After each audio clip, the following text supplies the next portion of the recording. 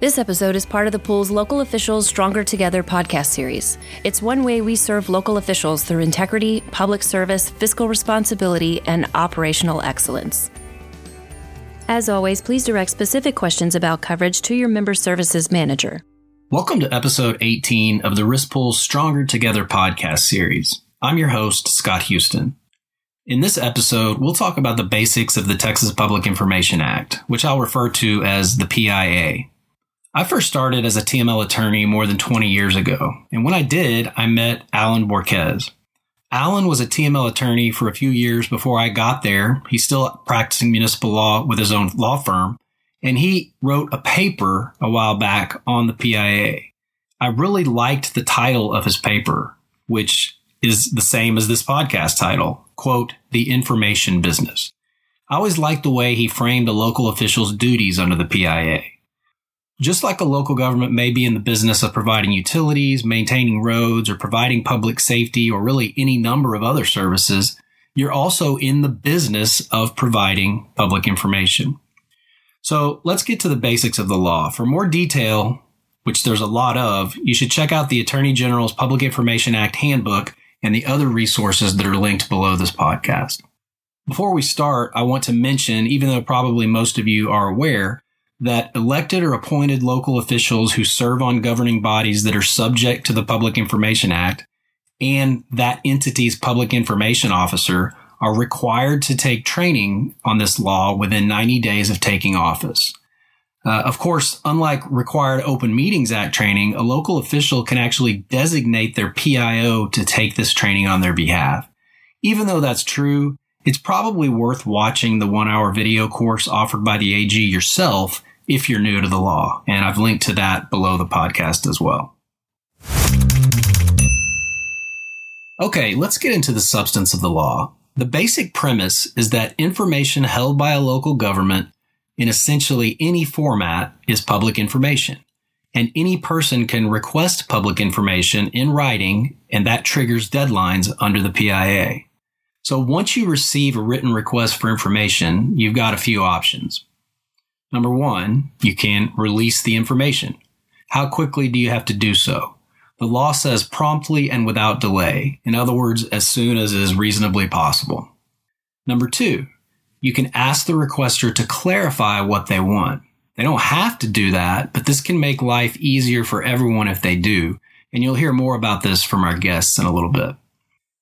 Number three, you can recover costs for gathering information, but there are very specific rules about how you do that.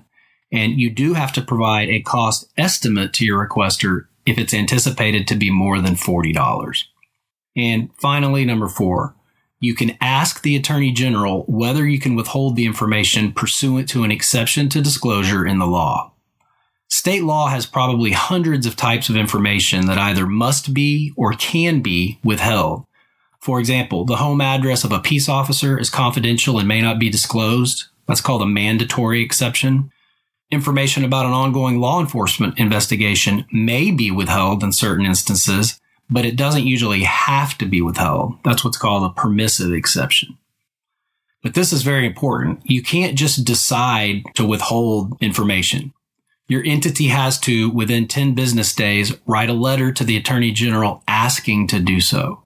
Then, within 5 additional business days, you have to provide samples and make legal arguments showing which laws allow you to withhold the information. If you miss those deadlines, you typically waive any permissive exceptions to disclosure. There's so much more to talk about, but we obviously don't have time to cover it all in a 15-minute episode. I think the key takeaway is that pretty much every record you make in the course of your official duties is public, whether that's on paper, in a text, in an email or voicemail, or even in a social media post. That's true on your work devices and accounts, and it's also true for information on your private devices and accounts that relate to official business. Check out episode 17 to learn more about that part of the law. I next want to visit with some city secretaries to get their thoughts on the PIA.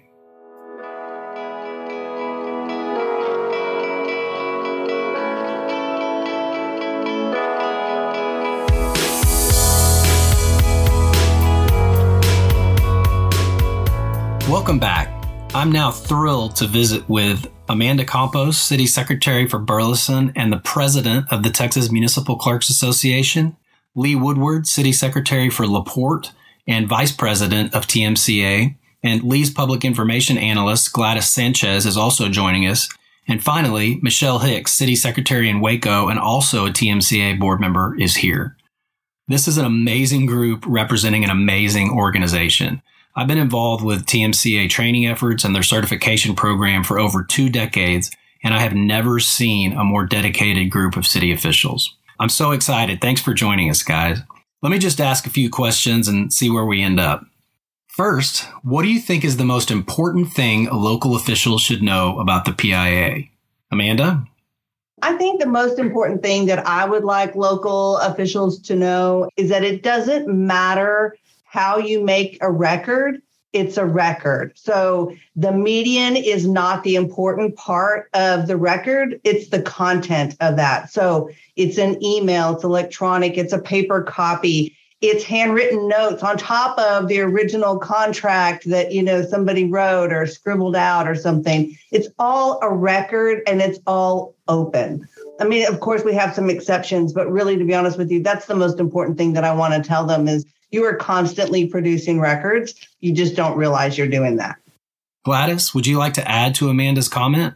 So, yes, that's one of the things that we teach here at the City of LaPorte is a record is a record.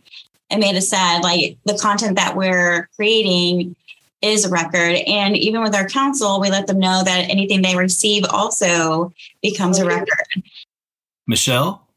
One of the most important things I try to tell my council and staff is not just everything's a record, but what you say is a record. So if you don't want something bad to be in the newspaper because it was requested, then watch what you say on your records as well. So the content is probably one of the most important things I push. So you create all the records, but watch what you say in your records. So emails, make sure that it's something that's professional at all times. And even text messages, our emails and text messages have doubled over the last couple of years that have been requested. So we really push the content of what's in your records. And Lee, do you want to wrap this one up? Yeah, I would say 2 things. The first one is imagine it on the front page of the paper, whether you write it or you say it or whatever. Just assume it's going to be on the front page of the paper tomorrow. And if that makes you think twice about it, then don't write it or say it. And secondly, I would say sometimes the Public Information Act gets a bad rap for, we just can't do business if we don't have the freedom to speak or the freedom to interact and debate these things. The work we do and the material we create already belongs to the public. It is theirs. We manage it, we create it, but it is not ours. And I think that's really something to keep in mind is that we are given a public trust for a reason. And with that comes the responsibility. But it is not ours that someone else is trying to take from us. It is theirs, and we are creating and managing and disposing of it, hopefully properly. Lee, what you just said ties back to the title of this podcast, The Information Business. Like I said earlier, local governments are in that business just like with any other service they provide. It's also interesting that you all said pretty much the same thing in response to that question. Don't write it down if you don't want everyone to see it.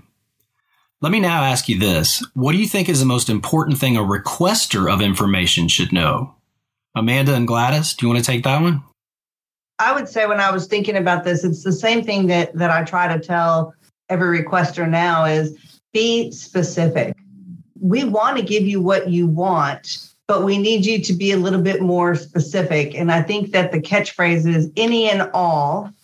We're like, okay, any and all is so broad, and we would love to give you everything you need. If you want to spend hours reading through, 1,000 pages of emails, I'll print them out. I'll give them to you. I'll give them to you electronically. I'll drop them in the cloud, wherever you need them. But if you're specific and narrow that down to sender, receiver, date, frame, subject matter, whatever it is, we'll give that to you. So I really want to encourage all requesters, be specific. You don't know? Call us. We want to help you. Yeah, I agree with that. Luckily, when I send a requester an email for them to clarify, they're really good at clarifying exactly what they need, or they'll call and then I walk them through the process. So I talked a bit earlier about the strict deadlines under the Act. How do y'all manage requests to ensure you respond to a request or request an Attorney General letter timely? We use GovQA. It's an online software. And we actually purposefully looked at this when we were about to implement the software. And what we decided was PD was going to do theirs and the rest of the city was going to fall into my office. So you have to specify at the very beginning, do you want a PD record or general record? So we felt like that kind of took some burden off of trying to weed through to figure out where it needed to go. And then once we got it in, we actually have an interesting thing, and I don't know that any other city does it this way, is that all open records requests go to the director of that department where the records reside in. And the reason why they go to the director is then the director decides who's going to fulfill that records request. But when I pull reports for the city manager to tell him or the council how long records are taking to turn around, it's a different aspect when it's the director's name on there and not like development services, but it's actually the director of development services. Many larger entities have software, but most smaller ones may not need it. The bottom line, though, is you do need some method to keep track of your requests so you don't miss those deadlines. Okay, let's wrap up with what's the weirdest request you've received? Amanda, you want to take that one? We were at a council meeting and we had taken a recess because it had gone long. It was when we were doing the gas wells, right? So we had many people in here because we were part of the Barnett Shell. And so that really, we had a lot of people here from Burleson in there. And this lady walks up to me with this napkin and she hands me this napkin, and scribbled on the napkin is, "This is an open records request." And I'm like, okay. So I'm reading it. I'm thinking it's going to be something pertinent to like what is going on, right? Because it's so contentious. You can feel it in the air. And her request is, "I want to know what the council had for dinner tonight because I only had peanuts and I'm hungry." And I looked at her and I said, "Ma'am, I will tell you what they had." I said, "But I have granola bars in the back. Would you like some granola bars?" And so I didn't fulfill it. Of course, she was like, "Yeah, that's fine." And we winded up passing out waters and granola bars. And then from then on, we had snacks. Wow. See what I mean? That's customer service. That's professionalism.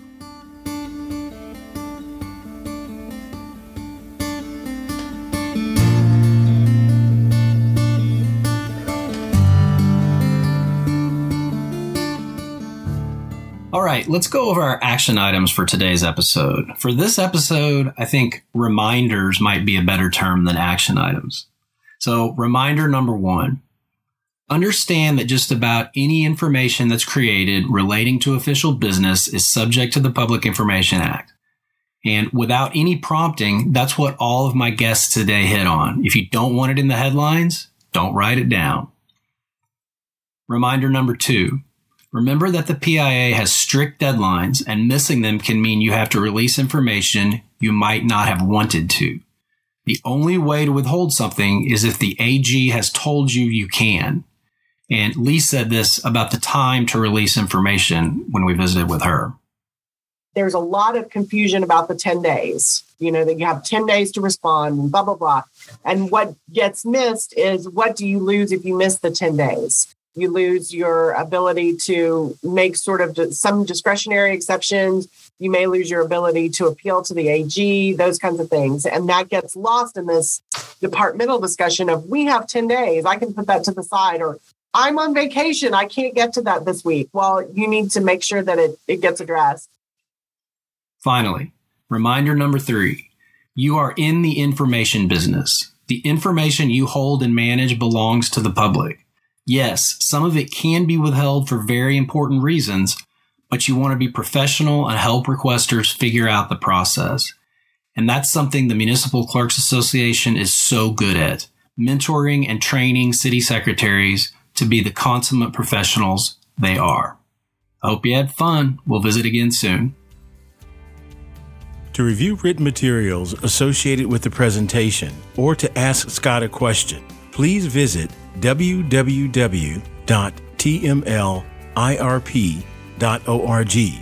and click on the Stronger Together podcast link. Please remember that the information in this episode is provided for informational purposes only and doesn't constitute legal advice. We recommend that you review the podcast and the accompanying written materials with your attorney prior to taking action.